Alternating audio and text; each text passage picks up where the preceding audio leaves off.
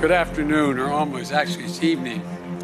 And I want to thank you, Governor Ms. Abbott, for your hospitality and your friendship. And Representative Senator Cornyn, I think he had to go back. I think he was getting on the plane. He told me he came in to see me last event. And Representatives Shirley Jackson Lee, Al Green, Sylvia Garcia, Lizzie Pinelli, Pinell, and what am I doing here? I'm going to lose track here. And Mayor Turner, Judge Hidalgo, thank you all for welcoming us. And Jill and I wanted to visit Texas today for a couple of reasons. First and foremost, to let the people of Texas know our prayers are with you in this aftermath of this winter storm. And secondly, to let you know what I told Governor Abbott and Mayor Turner and Judge. Wow. Joe Biden up there for... That's a 64-second clip, ladies and gentlemen. And he makes almost no sense throughout the whole thing. It's right at the beginning of his speech. The excuse can't be made that, he's been going on for 40 minutes and he's an old man and he's lost his way. I think we would all be somewhat sympathetic if that were the case. This was the top of his address, right at the very top of it. He's 60 seconds in. He's calling Sheila Jackson Lee Shirley Jackson Lee. He says, what am I doing here? I'm going to go off track. This is the President of the United States of America, ladies and gentlemen. This is the President that they said would return everything back to normality after those crazy 4 years of a president who told you what was on his mind. I just wanted to open with that today. It's Saturday, February the 27th, the year of our Lord 2021. I'm here in the basement on Capitol Hill, bringing you the latest Joe Biden flub. Now, I set up, a day or so ago, I set up a website called joeanon.com, joeanon.com. And the purpose of joeanon.com, it's just a simple site. It goes over to the National Pulse, a specialist web page we've built over there that shows you how long it's been since a solo, unaccompanied Joe Biden press conference. Now, I don't count yesterday's in Texas as a solo, unaccompanied Joe Biden press conference. He's done a few of these things where he's always got a staffer around to help him, or he's got Jill there with the apple paste, in case he gets hungry, wants to bite a finger or whatever. And by this point in their administrations, Barack Obama and Donald Trump had both given their solo pressers, just them and the press, unadulterated. I think Obama had done several by this point. We are now 38 days, 4 hours, 26 minutes, and 23 seconds, 24 seconds, 25 seconds since a solo Joe Biden presser. Oh, wait. What I mean by that is he hasn't given one since becoming president of the United States. Right, on yesterday's show, we were talking about this. Oh, and by the way, if you wanna go to that website, it's joeanon.com. Just share that around, share that with people, post it on social media. Yesterday we were talking about a strange constitutional crisis, really, that's unfolding in my home country, in the United Kingdom, and in my old stomping grounds, really, in Westminster. That is the kind of the equivalent of Washington, D.C. It's downtown and Capitol Hill smushed together. It's the political center in the United Kingdom, where all of the institutions are, or most of the institutions are, given that there is a slight level of devolution, too much if you ask me, but slight level of devolution to other places in the United Kingdom. But really, Westminster is where all the action happens. I know there is a lot of you out there listening to this who already know this. I apologize for explaining it. I'm not patronizing you. I understand that there are people out there who don't quite understand how politics in the United Kingdom works. They've never come across it. Why would they have? So I try and tread that fine line, and our next guests are going to have to thread that needle as well. It's returning for his third hat-trick appearance on the National Pulse podcast is the Bow Group chairman, Ben Harris-Quinney, who we heard from yesterday, This is a new show. If you're hearing Ben again, don't turn off and think you haven't got a new show. You have. And also joining us on today's show is a man called Nick Connor. And Nick I've known for some time as well. Nick works closely with the Bow Group, but is also kind of a man about Westminster in the sense that he's worked for a lot of different Westminster organisations. Somehow has never really been captured by the institutions like so many manage to be.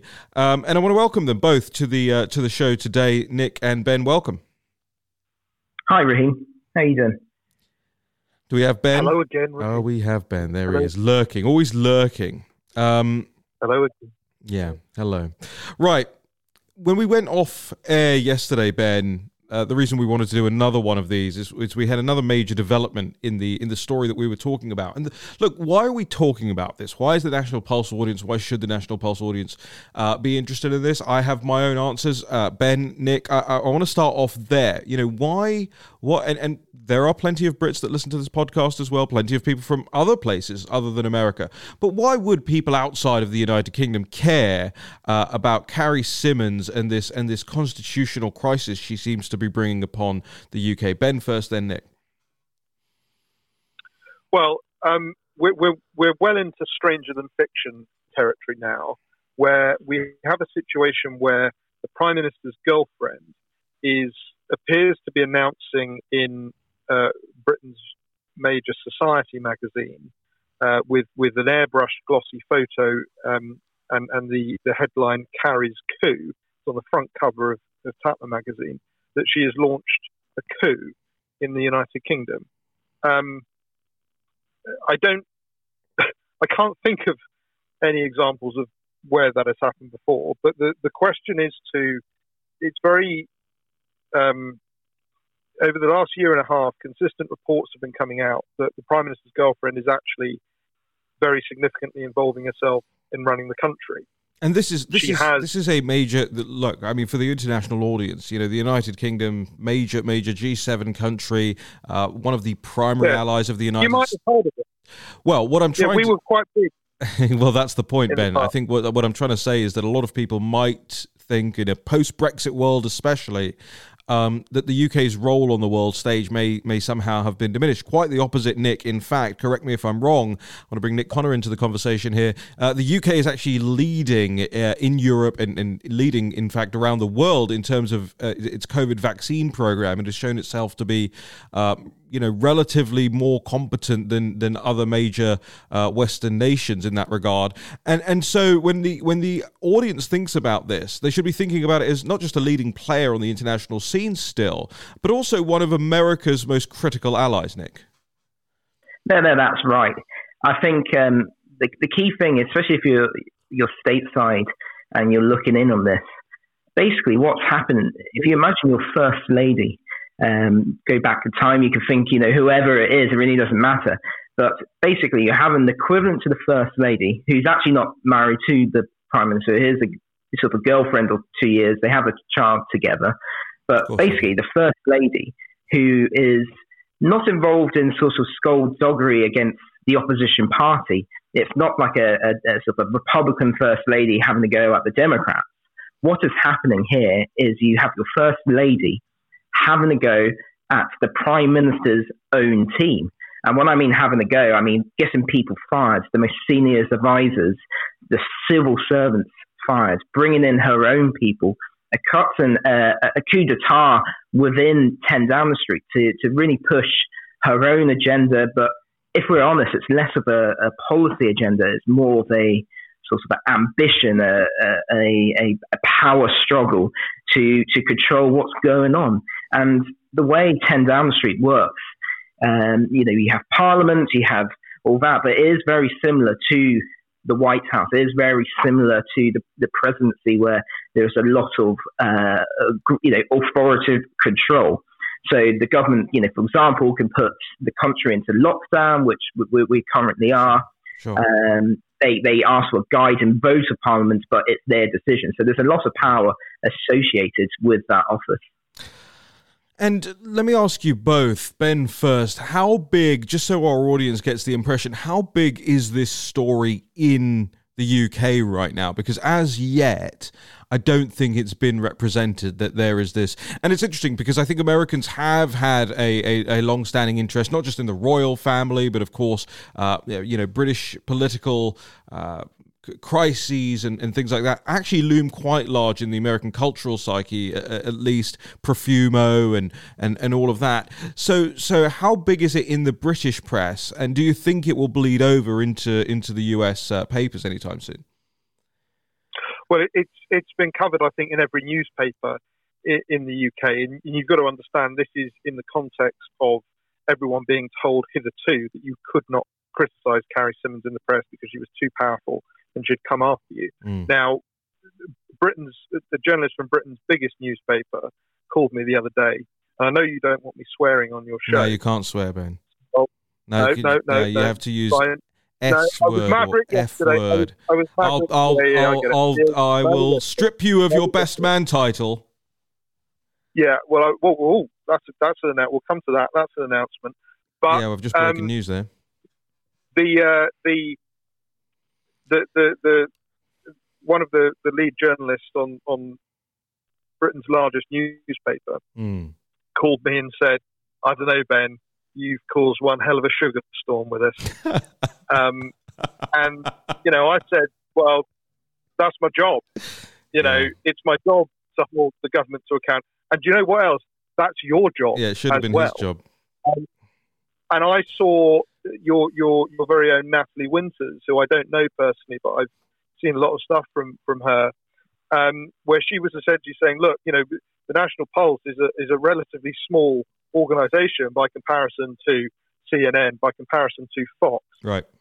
And we're breaking stories and we're doing the work because other people aren't doing their job, right? And so what we've had since we've called this investigation, because it's into Carrie Symonds and her role in government, because it has played huge in the British press and it's struck a chord with the public very much. We're very angry about it.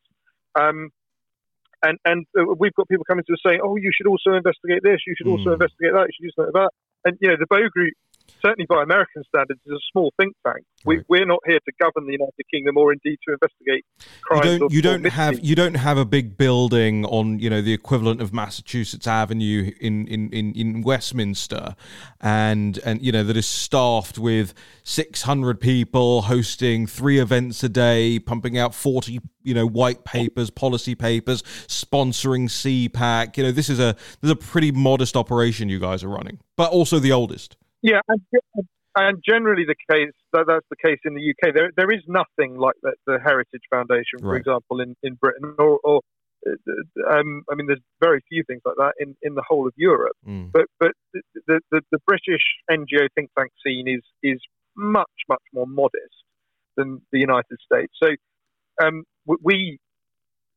do what we can, and I think we do. I'm not being humble, but I think we punch well above our weight, and I think we get almost everything right. And I'm not just saying that. Go and look at our track record of what we have said over the last 10 years and what's come true, and go and look at the track record of the UK government over the last 10 years.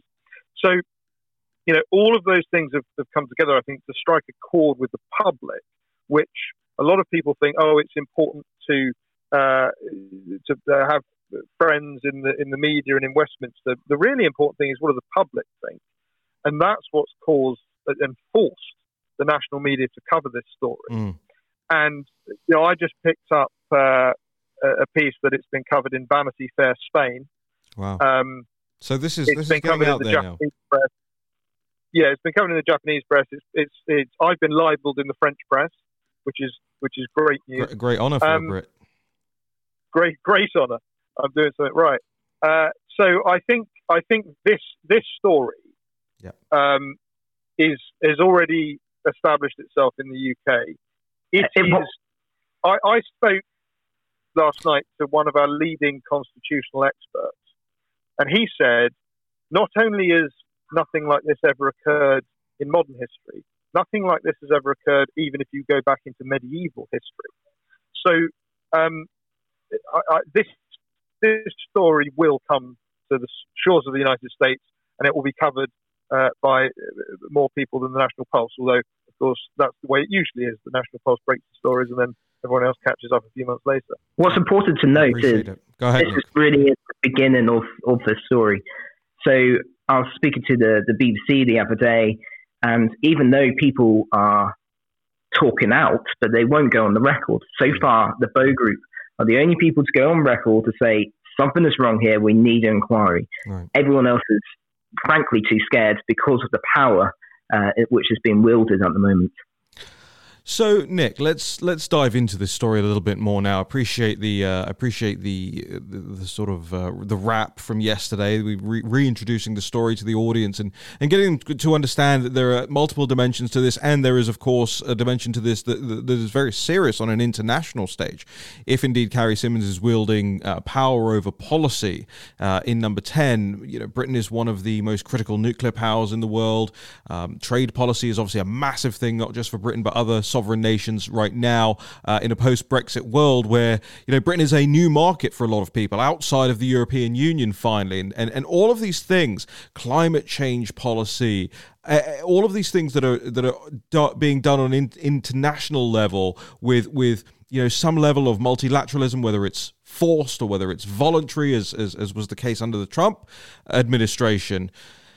This is going to impact all of those things. And Carrie Symonds, whether you know her name or not, I hope you all will remember it now, but whether you knew that name or not starting yesterday, you should be processing a lot of the information that you're hearing outside of the from within the United Kingdom outside. You should be processing that with Carrie in mind. So let's talk about her, Nick, because you know her personally. I know her personally. Ben, I don't know if you've actually had any interactions with her one-on-one, but Nick, I want to ask you. You've worked with and around Carrie Symonds for a long time. What is it about this character? What is it about her that has allowed her, enabled her, and caused her to not just, as Ben alleges, not just exert control or power where none is due, but also to kind of be rubbing it in the faces of people by working with Tatler magazine, one of the leading society magazines in the United Kingdom, working with Tatler magazine to get a front page, an airbrushed glossy front page of her where it says Carrie's coup underneath her face.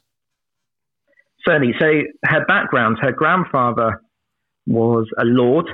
He was a lord for the Labour Party. So he was a journalist, a socialist journalist who then became a lord. Her father, also very much on the left, a Labour supporter. He founded a newspaper called the Independent newspaper in the I think it's the 1980s, late 80s. The Independent, along with the Guardian newspaper, which some of your readers may have heard of, is the leading one. Well, used to be. It no longer is in print; it's only online these days. But it used to be the sort of second fiddle, sort of left wing broadsheet newspaper, and her dad founded that. She went to a very posh fee-paying school in West London. She then obviously went to university. She is a socialite.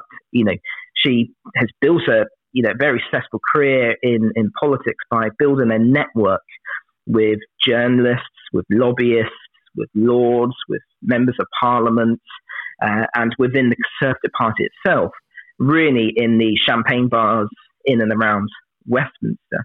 And her great strength, if we were talking about her great strength, really is using that network, calling in favours to sort of take out her nemesis who may be, sort of get in the way of her sort of road to power. Now, Ben, I want to come back to one of the things that we heard about yesterday, which is the response to criticisms of Carrie's control, or Carrie's coup, as she would have it named on the front page of Tatler. It's misogynistic to talk about this. We're three men here on a podcast, and we're bemoaning the power that Carrie Symonds has accumulated by the measures that Nick Connors just talked about, her upbringing, her schooling, her friendship circles. In other words, her privilege, right? Her privilege, as the left would show it. But are we just mad about that? Are we just scornful of the fact that Carrie's more successful than we are? Well, it's I have to call bullshine. That's bullshine. Yes. On some of the things that Nick just said, that she's had a highly successful career. Much is made of the fact that she was Director of Communications at the Conservative Party for less than a year. She left that role under accusations of fraud and workplace bullying. In her entire tenure, you're, just be specific. You're talking about expenses that didn't add up and things like that during her very short tenure. Well, the reports were that she was submitting expense claims on behalf of other people and collecting the money herself. And that never got investigated? It was investigated by the press, but not by the police. Right. But by that time, of course, she was in a relationship with Boris Johnson. So I would imagine the Conservative Party decided that they didn't necessarily want to investigate financial misdeeds of the girlfriend of the Prime Minister. Yeah. But to be clear, I don't know Carrie Symonds personally, but I was involved in something called the Tatler Tory scandal, which I exposed in 2015, and I've been investigating her ever since. I submitted there was a major inquiry into that, which I submitted evidence to about her, and nothing was done about it because the Conservative Party just wanted to kick it down the road, and again, it's not properly investigated. You're painting the picture here, Ben and Nick, of this person who is sort of untouchable, of a person who is... I mean, look, there's no surprise that Tatler magazine, and I encourage the audience to go and find this front cover. Just type into your search browser, Carrie's Coup, Carrie Symonds and Tatler magazine, any of those terms, it should come up, especially in your image search, and look at it, because there's no surprise to me, Ben, that they've put her face there alongside the big word Diana right next to it, right? So are we talking about somebody here who is beyond criticism as far as the establishment is concerned? Yeah, I think the test you have to do, and the test is this: if I wanted to make a complaint about Carrie Symonds, who do I make a complaint to? What code of conduct does she follow, and who can sack her? Now, this is what the danger is: the fact that she is in power but unremovable. She doesn't account to anyone. But nobody could remove Dennis Thatcher. Nobody could remove Cherie Blair. Nobody could remove whatever Gordon Brown's wife was called, Sarah Brown. Sarah Brown. So how's this any? I mean, as forgettable as Gordon was, frankly. And so how is this any different? Yeah, sure. So I think that unlike in the United States, where the office of First Lady is a legal entity, there is no such equivalent in the United Kingdom. So the spouse of the Prime Minister is very much unaccountable. Now, yes, this happened before, and happens to men, happens to women. It doesn't really matter. The partner of the Prime Minister, there has been in the past, and I'm actually fine with them giving an opinion. I'm fine with them going off campaigning for charitable causes or sort of injustices they see in the world. Where I believe Carrie has overstepped the line, and it really has nothing to do with her being a woman. This is a fact. It doesn't matter if it was Boris's boyfriend. It's a question of when the partner of the Prime Minister is involved in the day-to-day running of 10 Downing Street, simply and purely for no other reason that they are the partner of the Prime Minister. So let's talk let's actually do some news here. Tell us, Nick, about your experiences personally with Carrie, when you have worked with or around Carrie, because without the personalization of the story, without people understanding how she's gone about her life, I don't think they could necessarily understand a lot of the conclusions that you guys are alluding to. Yeah, certainly. I mean, the first thing to say is that I've never had a disagreement with her, and we've always been, on good terms. So this is not a sort of a personal grudge or sort of something built up over years. Would she say that? Would she say that? Would she say you've never had an argument? I don't think we have had it. We've never, not in person anyway. Okay. She certainly knows, so my involvement at the Bow Group, involved with sort of Ben and yourself, who should be noted was the first journalist to break the story of the Tatler Tory scandal, which was absolutely huge. The side Was of that the me? Atlantic. I believe so. Wow. I believe you broke that It's been story. a long time. Someone must have tipped you off, Raheem. Someone must have tipped you off. Yeah. So, I mean, she would have been known me. I mean, I think the whole of the central office in the Conservative Party would have known me and would have sort of, been involved. But when it came to a personal level, she was always smiling, always very, sort of jovial and whatever. That so there hasn't been a deep argument. But she's someone who's built, as I was speaking about earlier, this network. But what I mean by that, sort of editors of newspapers. I'm talking sort of the big corporations. I'm talking sort of lords, and she's got within 10 years left university, internship, now is the partner of the Prime Minister. She's 32. She's very young and has gone quite far in quite a short time, really through sort of champagne meetings. So again, I want to just stress this a little bit here and press this issue with you. But your personal interactions with her, tell us what she's like. How do you? And I've got my own story, so you can throw that question right back at me. But I want you to answer it first. Yeah, I mean, So I worked for quite a short period of time at Vote Leave, and as you could probably imagine, everyone involved in Brexit was busy. She came into that role after a period working for a government minister. She was quite quiet. She wasn't one of the leading lights. She wasn't a star in that. She really was just sort of a press officer. That was 5 years ago. But other than that, I don't know what's your story, Raheem?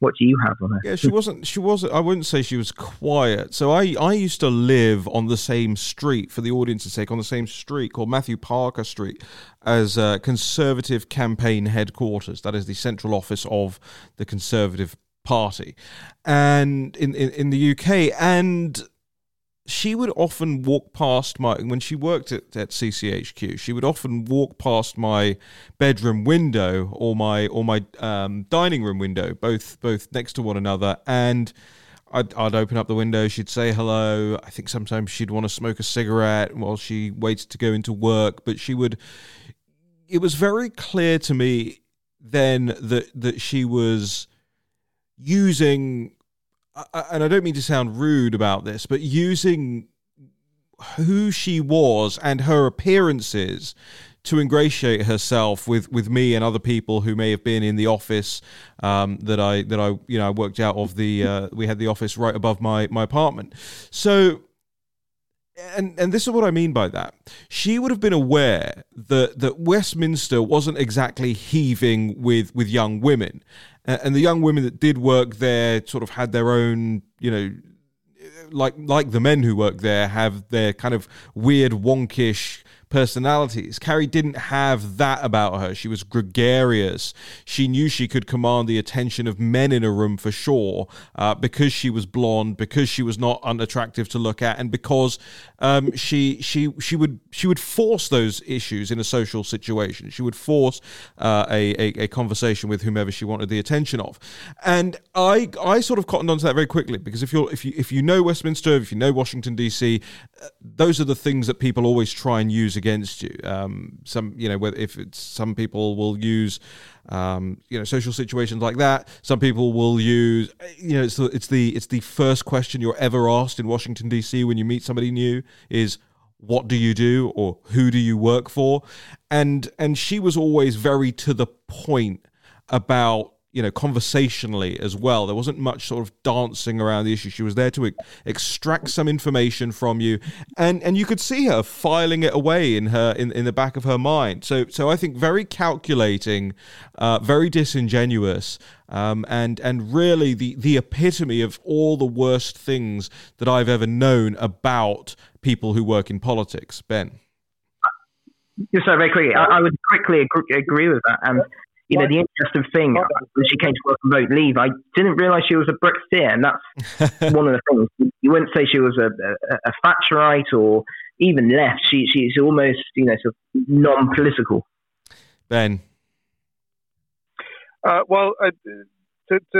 wrap back to the sexism, misogyny point, the news that came out since we did this yesterday was a major piece in the Daily Mail. And who's got the police after him? Sorry. I think we're getting close to the time that the police need to be involved. But what that set out was that Carrie Symonds had been involved in attempting to, in effectively lobbying to remove 2 women from the civil service, which is, the non-elected, non-appointed side of government, bureaucracy. And these women were tipped for the top. We've never had a female head of the civil service, and these women, both of them, but one particularly, was tipped to be on her way to achieving that position. The report suggests that Carrie Symonds stopped that from happening, and then for the individual that was in the role of, amusingly, the Justice Department, of overseeing government ethics and accountability, attempted to lobby to get her removed from that post, because there were a number of questions that I think she was raising about Symonds' role in Number 10, including financial impropriety in terms of how much money they were spending on designing the new flat. I mean, again, you've got to go back to the point about think tanks. Yeah. Politics in the UK is far less glamorous than it is in the US. Yes. So generally, the Number 10. I mean, I've been into Number 10 a few times. Door handles fall off. There's paint coming off the wall. And in a media sense, the reason she's on the front page of Tatler as a political figure is because there isn't this kind of the leggy blondes at Fox News on the television all the time. She to that world stands out. Yeah. So it's not really a glamorous world, and it's not the sort of world that that when you come into government you hire extremely expensive designers and very expensive furniture and these sorts of things. It's pretty basic. But she came in and decided that she wanted an expensive designer and all of the various trappings of a luxury accommodation, and questions were very quickly raised by the Justice Department and by the Civil Service, as reports say, that this was not an appropriate use of taxpayers' funds. There were also questions, of course, over her role in government business. So that's a major story in and of itself. So this is the development that came out after we had hung up yesterday. That's right, after the show. So I encourage your listeners to read all of this on the Daily Mail has probably had the best coverage of this so far. And you can read it. The story. It's a very long piece. It's well over 1,000 words, and your listeners can read that. There's a lot of detail in it. But very prominent female politicians came out over the last few days to accuse the Bow Group of being afraid of strong women and wanting to tear them down from public life. Well, that's not something the Bow Group has ever done. In fact, the Bow Group was the foundry of Margaret Thatcher's government, and Margaret Thatcher took a very large proportion of her ministers from the Bow Group. We hold up Margaret Thatcher as a paragon and an example of strong women who actually achieved something, who actually achieved some credible things in her life rather than just marrying someone or being the girlfriend of someone. Now, the reports, of course, demonstrate that it's actually been Carrie Symonds that has been tearing down not only powerful women in public life, but women that were tipped to take the role of head of the civil service for the very first time. Women who have actually, really worked hard and contributed, and had very long careers. If you look at whatever you think of the politics of these women, they are far more accomplished than Carrie Symonds. Sure. Their achievements are far more tangible than Carrie Symonds, and there's no suggestion that they got to where they are because of who their who their significant other was. And we're talking here, just so that the audience has a reference point here when they read the story, what we're talking about here is the Deputy Cabinet Secretary Helen McNamara and Antonia Romeo, the Permanent Secretary at the Ministry of Justice. These are the people that Carrie Symonds is alleged to have stopped from getting any further in their careers. Yes, and is alleged to have not only stopped in their careers, but actually removed them from their posts. So I believe that Mrs. McNamara has now left the civil service and is now working for the Premier League, and she was the one that was tipped to head the civil service in the future. So my read of it is that she was blocked from advancement and realised she was never going to achieve what she set out to achieve in the civil service, and so left for a different job. Because of Carrie Symonds. How does that square, let me bring Nick back in here. Nick, how does that square with, for instance, Conservative Party members of Parliament who have weighed into this story as it is continuing to jump through the different media outlets, and indeed, as Ben said, now start to make landings in other countries and other media outlets in other countries? How does it square with one of the Tory MPs, Caroline Noakes, who said, "Jealous little men feel threatened by intelligent women"? Are you a jealous little man, Nick? Well, I'm about 5'10", so I don't know if that's little. But I'm certainly not. You're not 5'10". You're not 5'10". Well, 5'8.5", which is near 5'10". So here we go. Rowing back. Oh my goodness! So you are a jealous little man, Nick. Well, yes, and that's not of Carrie Symonds. So jealous of Ben and his newfound beard, but, and his height clearly, and his inches there. Well, there's no problem there. Believe me. There's no problem there. He is quoting Donald J. Trump. Nick, what does Caroline Noakes mean? I mean, why is her first response to this whole story? Because look, it's not just you guys saying it. And I need the audience to understand that the reason we're doing this and the reason we're bringing you this information, this podcast, is because we always try and be ahead on major important political stories. We were ahead on the COVID-19 story. We've been ahead on the election steal story. We were ahead on just so many the Chinese Communist Party stuff that we're now starting to see in different news outlets here in Washington D.C. I know that the Daily Caller and Breitbart have started to report on things that Natalie Winters and I have been reporting on for so long. And so this is just another one of those instances where I want to bring you the news before you see it filtered through in its very watered down form in other media outlets. So let's come back to this.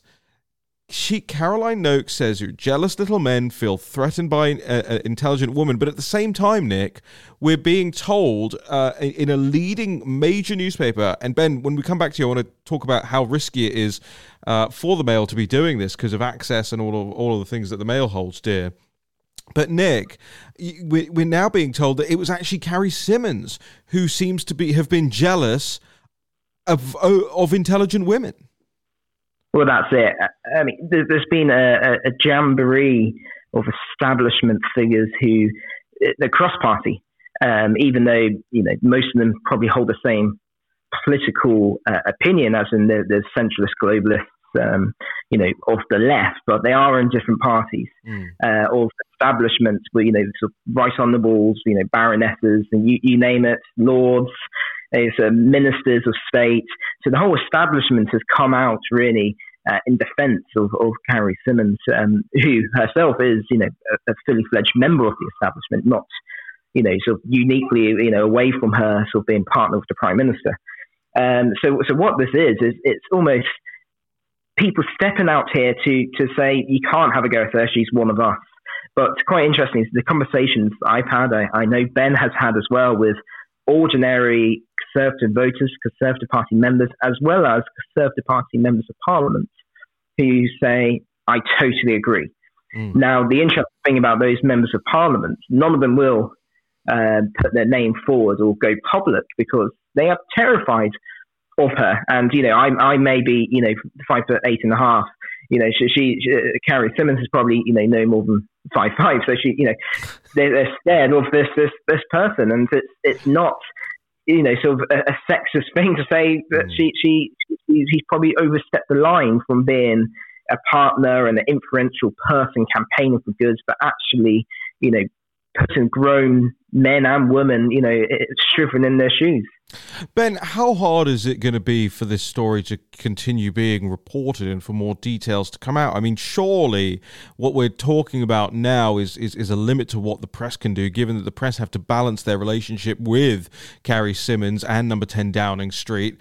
Isn't it time now for an actual independent investigation rather than just a drip of stories into the press? Well, that's what we've called for, and that's what I think would actually save the government from this. The Bow Group is often criticised as being troublesome, but if the government had followed our advice, in the long run, they would have been far better off. And the same is true in this situation.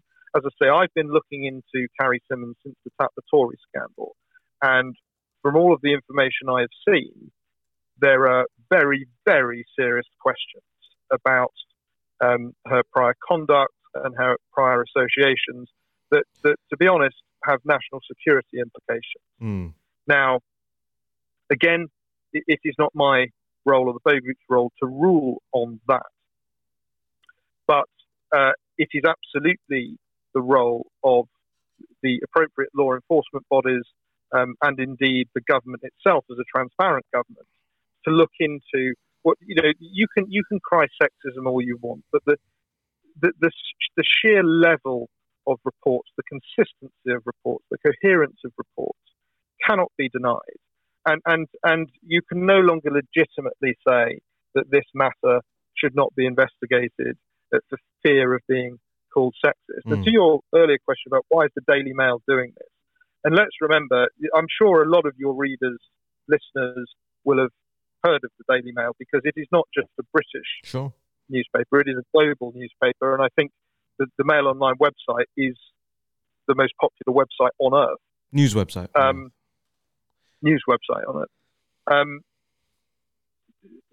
My sense of why the Mail is doing this is because they know the true extent of information there is on this, and they know that whilst they might get pushback from Number 10, and they've told me they've had very significant pushback from Number 10, but whilst they might get that in the short term, they know that in the end they will be vindicated on this issue, as we in the Bow Group know in the end we will be vindicated on this issue.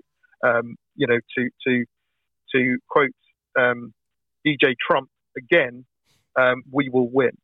And we cannot, Nick talks about, members of parliament are scared.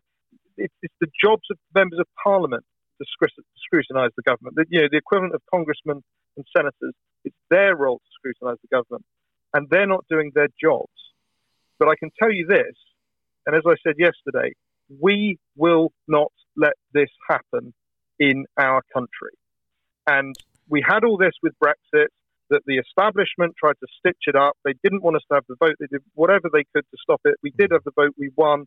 And then they tried, over a period of 4 years, to call the vote again, to block it, to do everything in their power. But in the end, we still have a situation in Britain where the people decide. Yeah. And on this question, as on Brexit, the people are with us, and that will see the conclusion. Now, I want to just underscore, and we're reaching the end of legal time here, but I want to underscore how this may metastasize over the next couple of months. The G7 summit is actually supposed to be held in Cornwall in the United Kingdom. The UK is the host country of the G7 summit this year. That is on the 11th to the 13th of June. And at these meetings, at these events, you tend to see at least the hosts, significant other, interact with other political figures. Now, we don't know quite yet if this G7 is going to take place in person, but I would suggest that it probably will, and that will allow Carrie Symonds, as the partner of Boris Johnson, the host nation, to have access to a lot of other world leaders, information that maybe secure or should be guarded. She will be seen as somebody who can and she will certainly want to get access to that information. So this is actually coming to a really interesting head here in terms of how it's dovetailing with events around the world right now. Any final thoughts from you both? Let's start with Nick. Yeah, very much. The G7 is very important. There's certain areas of policy which she is sort of in control of, or at least anyway, sort of get heavily influenced, and the G7 will be one of them. So I think there will be going into that conference, there'll be a clear agenda which the UK, Joe Biden and the five of us will be, sort of listening to and talking to, and that's very much coming from Carrie Symonds. But before that, what will happen? I mean, we've called for an inquiry. There's potentially some, sort of legal challenges to saying some of the decisions being made, potentially some of those decisions which will come into the G7 and, sort of affect America, may not be legally binding because they've been taken by the Prime Minister's girlfriend, not by the government of the United Kingdom. Ben, can you name the G7? The G7 nations? Yeah. You want me to name the G7 nations? Well, I'm just saying because Nick started to and then it sort of petered off. So I was wondering if you might finish that thought. Right. Well, you've got the United Kingdom, Yep. France, Yep. Germany, Yep. the United States, Yep. Japan, Yeah. China, and No. Russia used to be. That was G8. Did it? G8, it's 7. And they got thrown out, so that's why it's G7. It's very surprising. European. Canada. Canada's one. There's one more you're forgetting. European. Woman. Well, I've said Germany and No, you didn't say Germany, France. but you just did. I did say Germany. Did you hear say Germany, Nick? No, I don't think he did. No, I don't think he did. It's on record. It's on record. Well, I think he forced out the hostages, but then people Your listeners. will be able to hear it back. People will be able to hear it back. All right, so we finally got to the G7. That was much harder than it should have been for people who work in politics. Who else is at the G7? Anybody? This is a good quiz show. Maybe we should make this a quiz show. You mean what other sort of staff or Who else is going to be there this year? what you mean? They're not, the G7, right? They don't have guest countries. They do have guest countries. They always have guest countries. So they also have a guest organization. yeah. So of course, Ursula von der Leyen, the president of the European Commission, Charles Michel, the president of the European Council. Hold on, I'm not done, Ben. Know your place. This Scott Morrison, the Prime Minister of Australia, Narendra Modi, the Prime Minister of India, and Moon Jae-in, the President of South Korea, have all been invited to attend the G7 this year also. So sort of quite big things there, because when you think about the implications of not just the G7 countries who are going to be there, you've also got Australia, which is incredibly important in terms of what's going on with China right now, incredibly important in what's going on in the world of big tech. Of course, India as well. The China stuff notwithstanding, India is a major growth country and a major trading potential ally for the UK as well. And of course, the South Korean, which again, this is clearly shaping up to be, I think, which should be an historic G7 summit, given the wider implications of the anti-communist versus communist China dynamics that we'll see taking place there. Ben. Yeah, I mean it's clearly going to be scaled down in terms of the breadth of people that are built around the leaders because of the pandemic. Yeah. But as I say, I think the point to this question is that if the reports that have come out and indeed the additional information I've seen is true, then the law has been broken. Right. And the who has broken the law is a question, and I think the government itself will have most to answer for. I don't actually think that Carrie Symonds herself, as a legal entity, will probably have broken the law personally. Because she was never given any official responsibility. And I suppose her legal arguments would be, well, if the government's stupid enough to let me in to run things, then it's not really my responsibility not to do it. But coups are illegal. The last time, coups still not legal. Well, they tend to very quickly become legal after the new government's in post. Post facto, we've just seen that over here. Yeah. So I don't think a coup has ever been announced in Tatler magazine. I think that's the first. Yeah, maybe. You didn't know who the G7 countries were, so I'm going to have to check that as well. Yeah, no, okay. Again, I encourage your listeners to check the record if I'm right on that. I don't know if Che Guevara did a big glossy Photoshop piece in Tatler back in the day. Yeah. But so all of these questions really go to the legitimacy of government, and we've seen this on the G7, the G20, the world stage. We've seen questions being asked about different governments throughout the world as are they legitimate? Right. China, the United States, most recently. People, including Boris Johnson, have been keen to question the legitimacy of the presidency of the United States, the presidency of Donald Trump. So this becomes then a question that hangs over the United Kingdom. We haven't got time to go into detail now, but it just so happens that the Scottish government, which is one of the nations of the United Kingdom, is currently experiencing a major scandal itself. Right.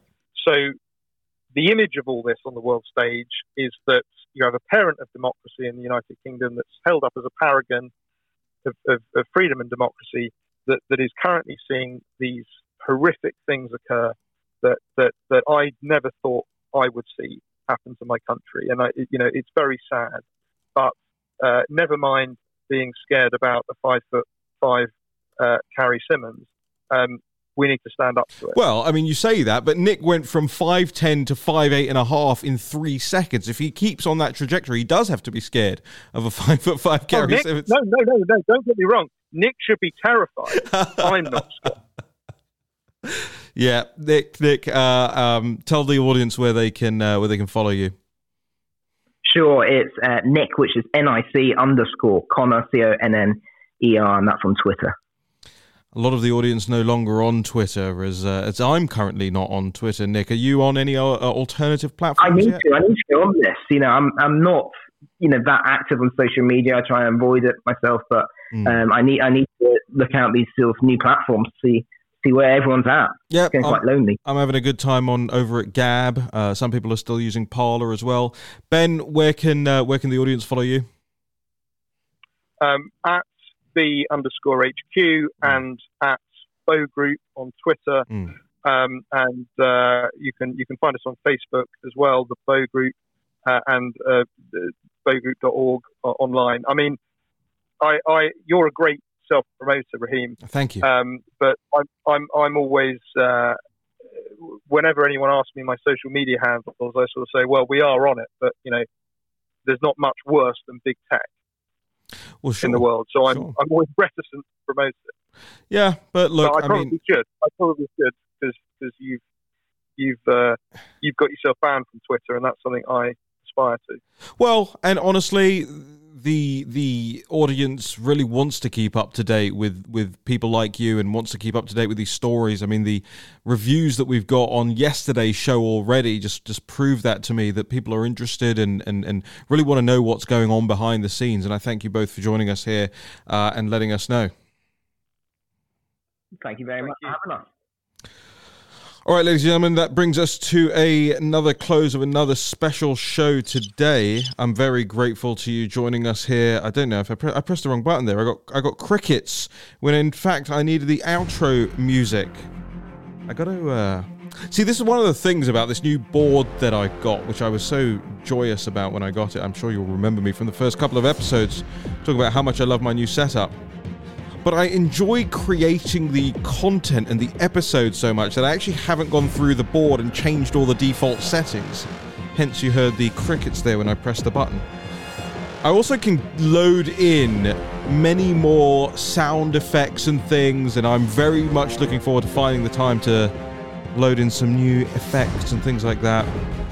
I did try out the other day the transitions, mid-show, the transitions from one block to another with the short version of this music. I quite like that. I saw some comments that said people like that as well. So I've got a lot of work to do. I'm going off and signing copies of books from members now that we're going to be mailing out this week. You can get to us at thenationalpulse.com/support. I think I have 999 books to sign and mail out in the next couple of weeks. So that'll be fun for my wrist. If you want to help us out, go to fundrealnews.com. fundrealnews.com, and I will see you back on Monday.